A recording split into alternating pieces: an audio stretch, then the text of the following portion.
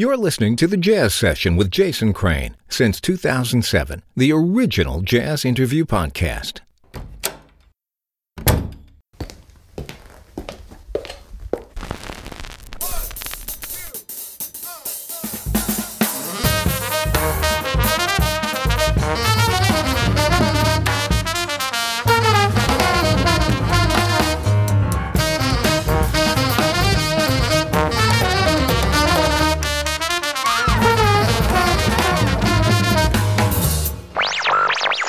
Lesson 1. Basic Hip. Welcome to the Jazz Session. I'm Jason Crane. This is episode 618 for June 14th, 2023. On this episode, saxophonist Ingrid Laubrock. Just a note that in the months of June and July 2023, I'm going to release 3 episodes for both of those months, just because I got a little ahead of myself with recording interviews, and I want to get them to you in a more timely fashion. So this month and next, you'll get 3 each month, and then in August, we'll go back to the normal 2 per month. Okay? Cool. Members of the Jazz Session also get This I Dig of You, the Patreon bonus show, on which I ask the guest from the main show to talk about something non-musical that is bringing them joy. Ingrid talks about getting out in nature and also about cooking Indian food. You can hear the bonus show by becoming a member for $5 a month at thejazzsession.com/join. That really helps me keep the show going, which is important to me, and it seems like probably important to you.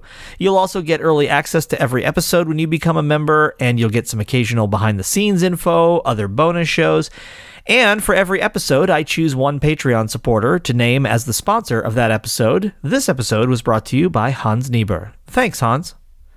Ingrid Laubrock's new album is called The Last Quiet Place. Here's the opening track.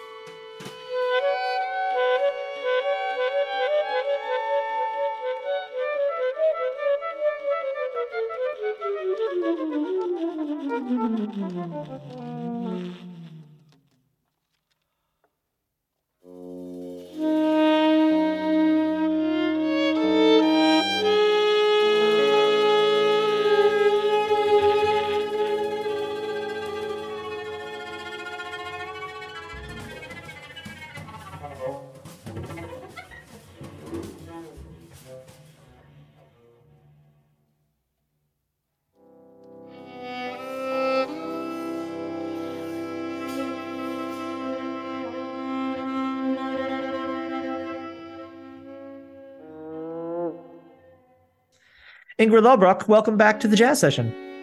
Hi, just glad to be here. I'm glad to have you. We are here to talk about The Last Quiet Place, your new recording, which I'm really, really enjoying. The recording and some of the things I've read about it kind of reminded me of a couple conversations I've had recently with folks about meditation and Zen Buddhism. And in those conversations, I was saying to people that in my experience, one of the dangers, for lack of a better word, of spending a lot of time in meditation is that you develop this kind of clear-eyed view of the world, but sometimes what you see is pretty difficult. And I kind of feel like that's a not dissimilar experience to reading the work of Elizabeth Kolbert, who I know informed this record. And I wondered if maybe we could start by you kind of setting the table and maybe talking about her work and how it helps provide some context for the recording. Yeah, I guess I was reading her book, The Sixth Extinction, at the time when I was writing the record, and it just struck me that, as you said, she's incredibly informed about this, but she also writes about it in a way that everybody can understand and really visualize. It's not very while she's scientific about it, she explains it very, very well, and it's actually an easy read in a way. And what really transpires through her books is like how far we have gone in messing this up for us, and how there's really no return at all. Like now we're kind of reverse engineering the reverse engineering. So we're just like in this space where where like it seems really desperate measures, but people are clearly working on it too. Like, I mean, there is definitely always a nod to the people who are not giving up on trying to turn this in figure out a way of salvaging whatever there is to salvage. So yeah, it's always quite dark to read her books, but also there is always a sort of a glimmer of, oh my God, these people are coming up with these insane things, which probably, if we last another few decades, will then have to be reverse engineered again. Yes. So yeah, it is a kind of a study on how bad human beings are for their own survival, really, and how our tendencies to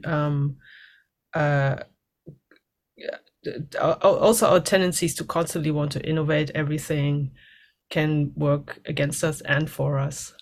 So I think she touches on both. And I guess the title of my record, The Last Quiet Place, stems from her really kind of saying that nothing has been untouched on the planet, basically. Nothing has been untouched by humankind.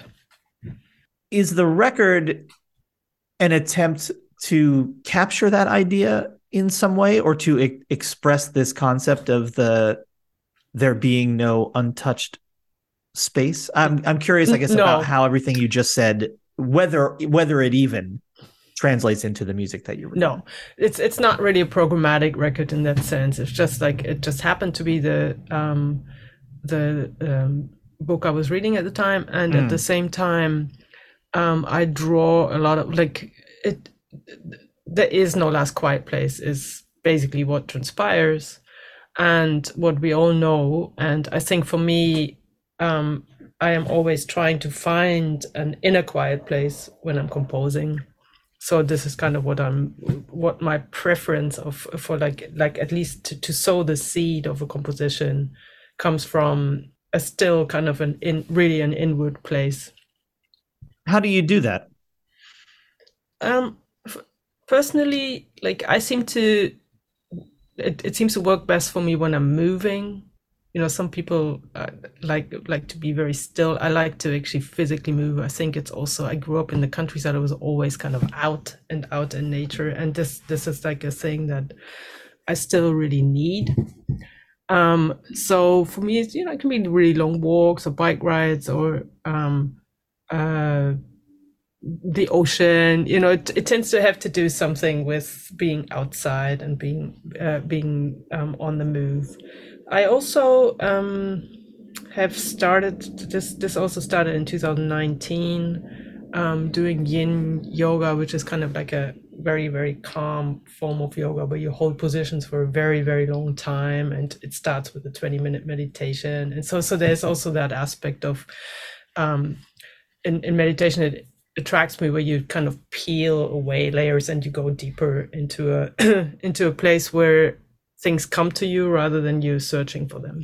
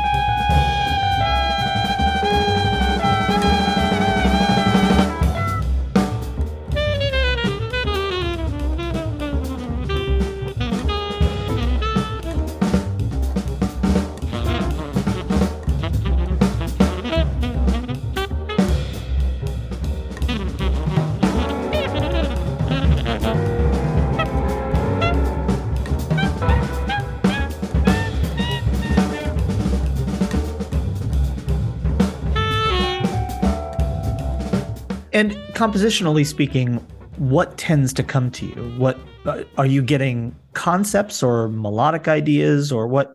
I'm curious what tends to bubble up to the surface. I think for me, what happens more often than not is like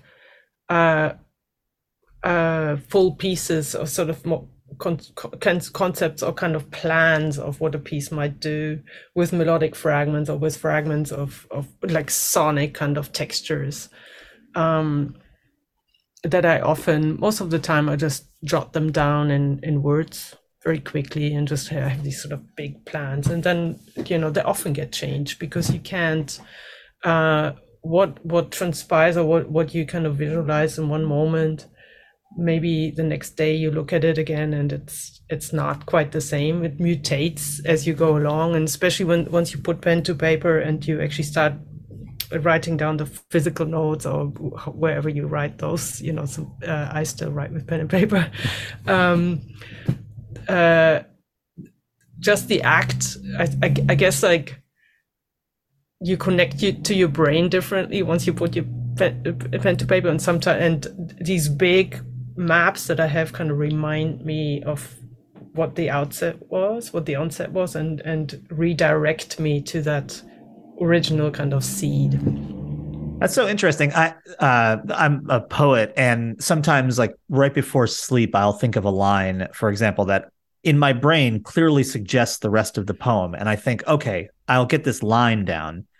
But then in the morning, I look at that line, and sometimes I can't really connect it anymore with the structure that it so clearly suggested the night before, and something wholly other will come out of it.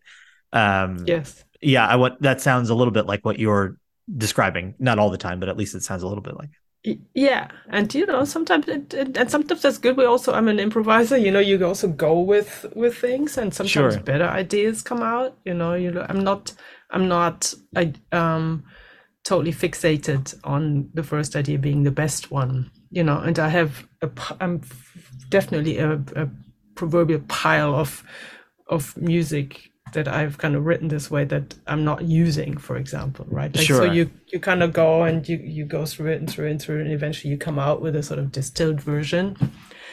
And what you said is interesting, because I think a lot of good ideas come either in this kind of state when you're just about to go to sleep or when you wake up.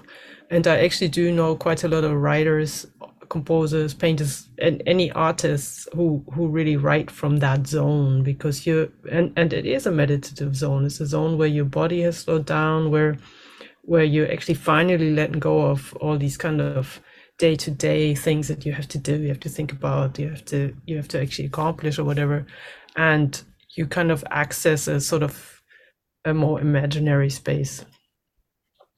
You mentioned that sometimes you're writing ideas down about the sonic landscape. And having listened to this record quite a lot now, the first thing that struck me about it, before I read anything about it or anything else, was in fact the combination of sounds. There's a lot of things I'd like to get into about the sound of this record, but I think the first one is, it is a really, to my ear, a really beautiful example of hearing incredibly individualistic players, like people who really sound like themselves. Yes. In this really beautiful conversation. They don't really sound like themselves at the expense of the music. They sound like themselves in service of the music. And so maybe that's a way, even before we go further, to talk about who's on the record, because I think that's important. And then maybe to talk about why they're on the record. Yeah. When I put a band together or put a project together or write for people, I tend to imagine their voices within my music. So I've always been drawn to people who have really strong individual voices and like something that is really special to them. And everybody on this record has that. And I think we've all had a kind of some kind of relationship prior to this recording. Except for Mass Swift, who I've only, she played in my orchestra project, but I had not really, I've heard her in concerts, and I've heard her playing with Peter Evans and some other, and also with Tomika Reed and Sylvia Bolognese in the trio Here and Now, but I had not worked with her prior to that. But I did hear her in this trio, especially with Sylvia and with Tomika, and I thought Tomika and her play so super well together. Yeah, so I think everybody is just a really strong player. There are strong players who also can deal with hard written music, which is kind of important for me because I do want to have those frameworks in there. So we have Tomika Reed, who's on cello. Tomika has been a friend for a long time, and I think I started playing with her in Mike Reed's project Living by Lanterns. This is like over a decade ago now, and we've always kind of been in touch or played together, and so she was an obvious choice. She's just a super strong player and improviser, and has a really strong rhythmic ability. Brandon Seabrook on guitar, I first played with Andrew Drury's group Content Provider. And I think from the really very beginning, we've always had this thing where we almost become like a melded instrument. We sort of like, we almost played like one instrument together, which is a really interesting place to be in. We have a shared kind of sonic space. And we also have a shared tendency to fragment things and interject things and go very quickly from one thing to another and kind of to combine them. So with him, I just have so much fun playing together in that sense. Was that a thing you just discovered in the course of playing with him, as opposed to something you talked about and conceptualized? It was just a thing that happened? Yeah. No, I don't tend to talk about the improvised parts with people. I just let people play themselves. which to me is like, I think my compositions work in a way where like, I create frameworks where I think these players will sound good and they will do something that is where they can express themselves, but that they will also find naturally combine the written music with the improvisation. That's part of, I think, a lot of jazz writers, right, or a lot of people, a lot of musicians drawn to improvised music or jazz composed that way. Mass Swift on violin, she played in my orchestra piece, but I didn't know her that well. But I did hear her with Tomika Reed and Silvia Bolognese in their trio Here and Now. So I knew that she plays really well with Tomika. And I also knew that she can nail very difficult violin parts, which was important to me too, because partially this record is almost functions like a string group that has to delve into kind of, for the want of a better word, new music or a classical side of things. So it was important to me that to have that ability in the violinist that I chose. Michael Formanek I've known for years, mostly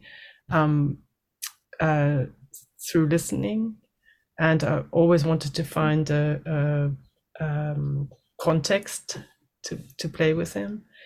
He's such a great jazz player, but he's also an incredible arco player and a really good improviser, full of ideas, creativity, just beautiful to work with. Yeah, and Tom Rainey happens to be my husband as well as the most imaginative and compositional drummer I know. It's just always a pleasure and fantastic to work with. You know, this has become so much the backbone of my work, working with him in tandem in a way.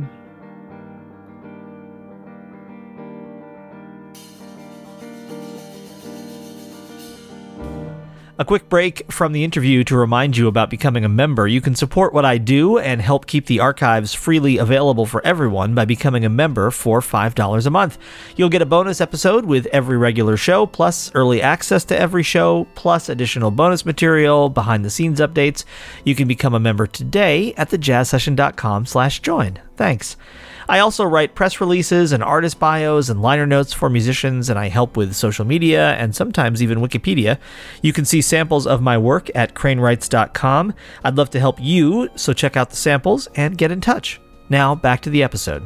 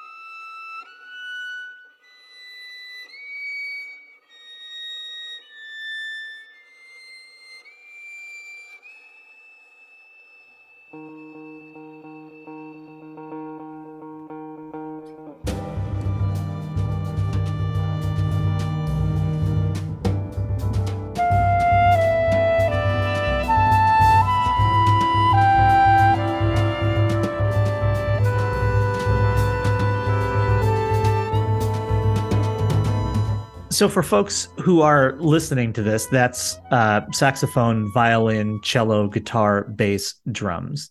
And was that the specific combination of instruments you were envisioning when you started to put this music together? Or did you have the music and then you thought, okay, which textures will make this sound the best? Or how did that work for you?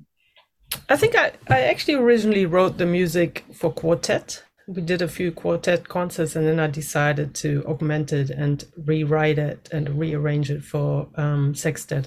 So we actually have two books. I think I wrote a set to just experiment on a small local gig here in Brooklyn, as we often do here, where we just we try something out and workshop it here. And then so I have two different books. Really, I have a quartet book and a sextet book, and the sextet, they are not really the same. Like the sextet is more elaborate, more written out, more parts, and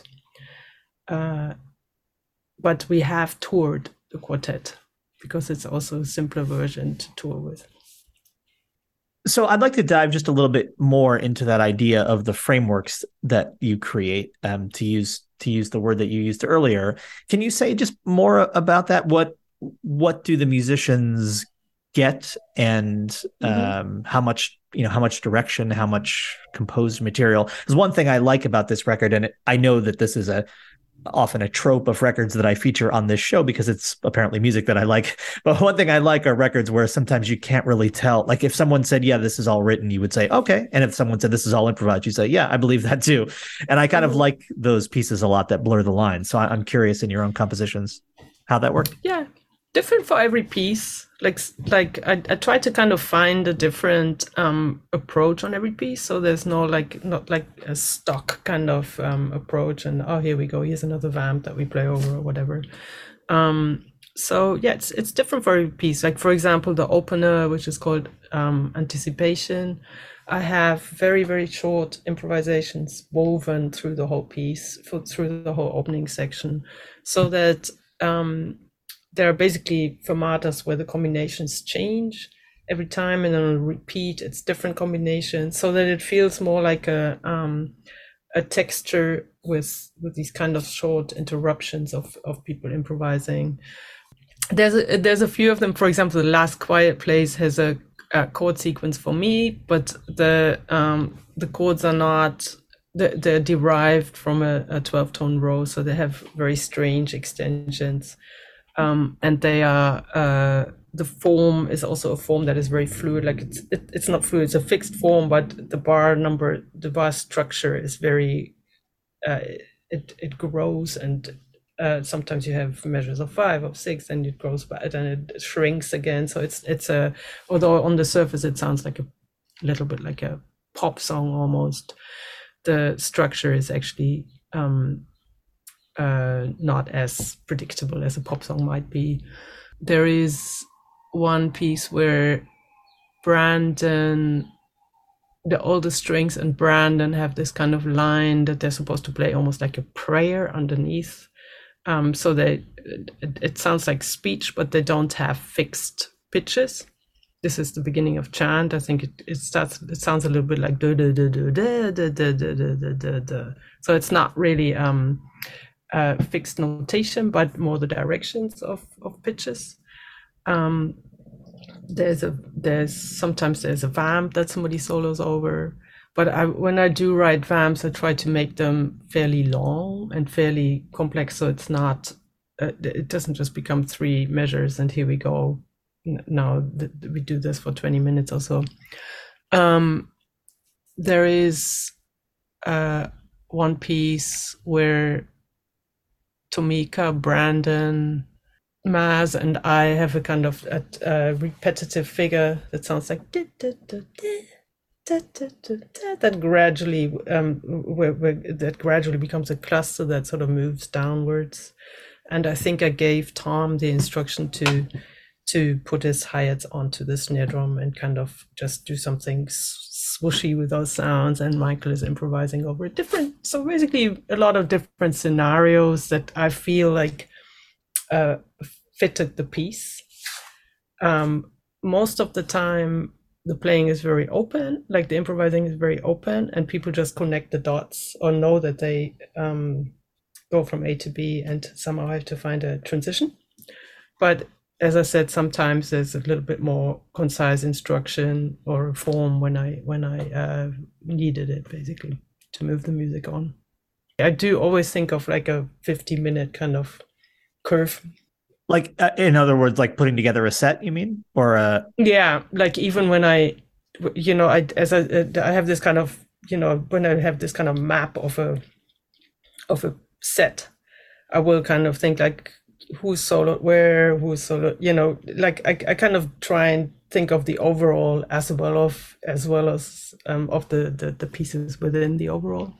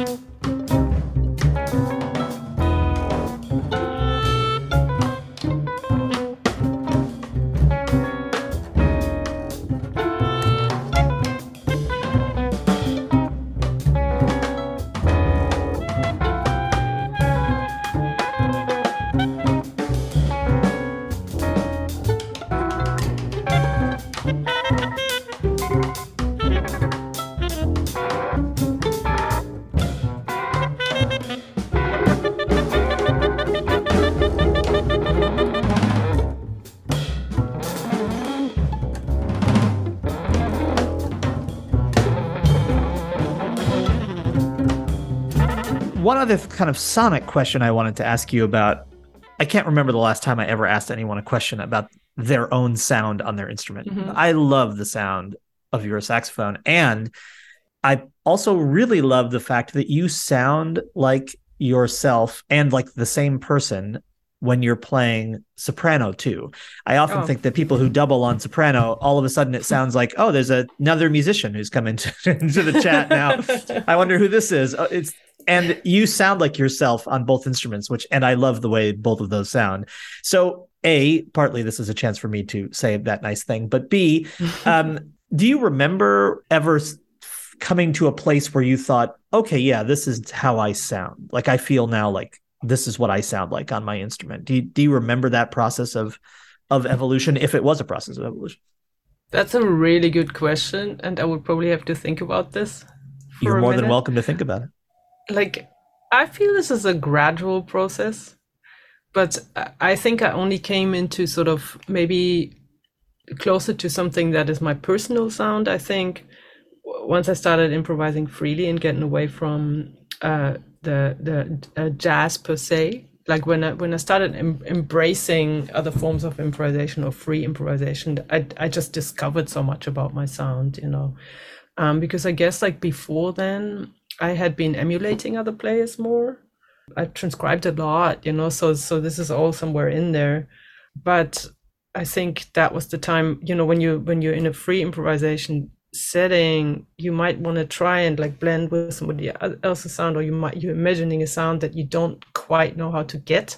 So you're experimenting with in terms of saxophone, you're experimenting with your embouchure, with your larynx, with your throat, with everything that's like part of your physicality, and you arrive at different colors and at different, like you figure out stuff, you discover things that you would not discover maybe in a practice session as much. So I think that from then on, like I sort of gradually figured out what is actually me within all of this. And obviously that's an ongoing process. I don't think that will ever really end. I hope that will not end. I'm actually always kind of slightly disappointed if I don't find something new. And so say more about that. Tell me more about that, and about that process of finding something new, or what you might find. What's an example of a kind of thing? It's just like within an sorry to interrupt, but I think it's just within an improvised context, you're kind of trying to access something that is fresh, or that is new, or that is like a surprise to yourself. And by that, do you mean sonically, or new, melodic or harmonic ideas, or all of those things? all of those things. And so I guess the natural question is, how do you put yourself in a position where that can happen? It seems a hard thing to do for yourself. I don't know. I think like, you know, in this world, like in this field, like if you play with people, something always comes up, right? Like, because you don't, especially when you do embrace improvisation, you don't know what people will throw your way. Even if you know the player very well, you still don't really know what's coming your way. So there's always this element of like having to be on your toes and having to kind of be very alert in a good way, in a positive way, in a focused kind of way.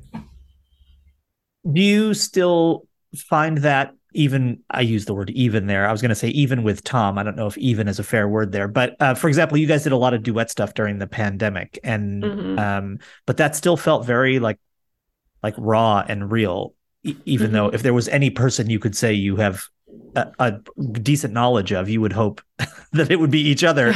But do you still find that you can push each other in that way? Yeah, I think so. I mean, we also, you know, we work on a lot of different stuff together. So sometimes it's just the nature of the written music that pushes us, so that, you know, makes us go into a different direction. But especially as the duet, like to you bring up the Stir Crazy series during the pandemic, that was just like so challenging in a good way, because we only had the two of us to work with. So, you know, we were going for really kind of strange things, like taking a Braxton opera or and using fragments of that to play as a duet, you know, some kind of just really challenging things for us, you know. So I think for us it's the balance between working on composition and on orchestration together and free improvisation that keeps it fresh in a way. One of the pieces on The Last Quiet Place is called Grammy Season. Can you tell me about that title, which makes me laugh each time I think about it? Yeah, it's a joke. I hoped so, yeah. I would say it's something that's not going to happen to me. Fair enough. At least I can't see it. I hoped it was snarky, and I'm glad that it is. Definitely snarky.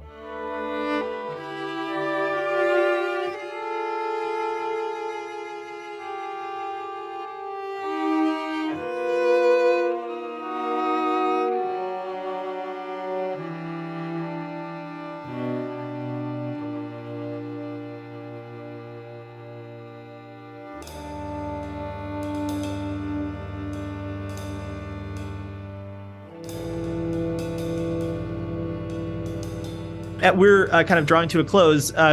Just looking ahead or looking beyond The Last Quiet Place, are there any other projects that you're working on or that are coming up that you might want to mention?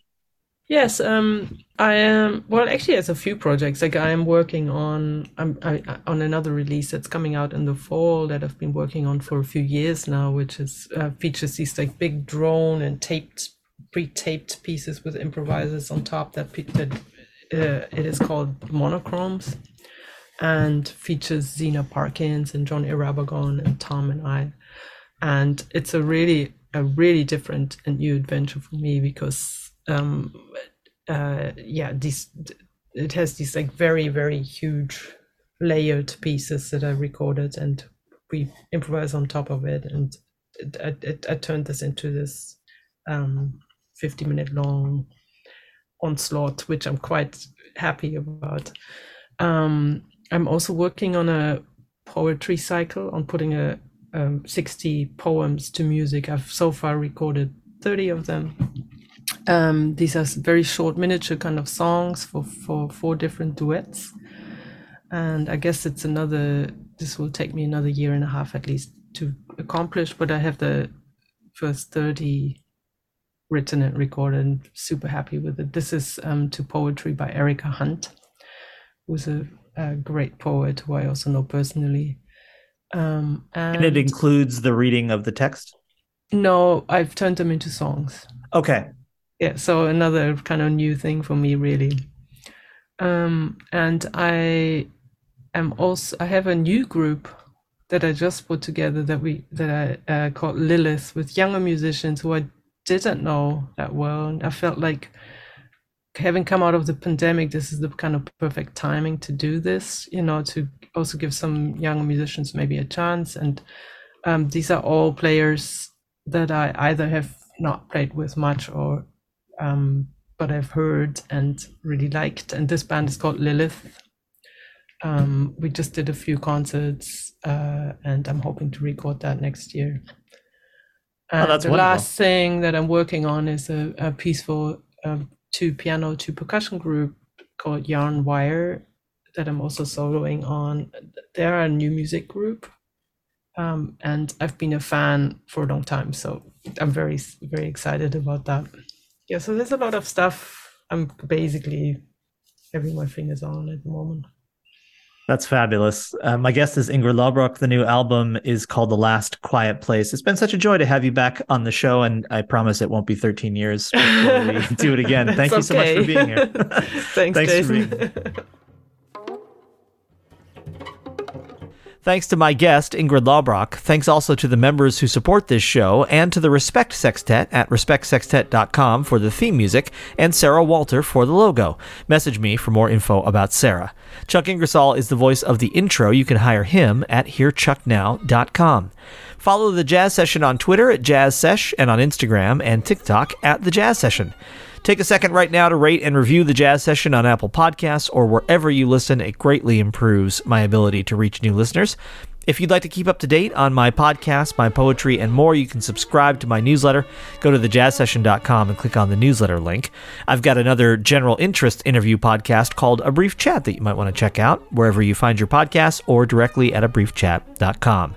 If you value what you just heard, become a member for $5 a month at thejazzsession.com/join, and then come back next time for another conversation about jazz on The Jazz Session.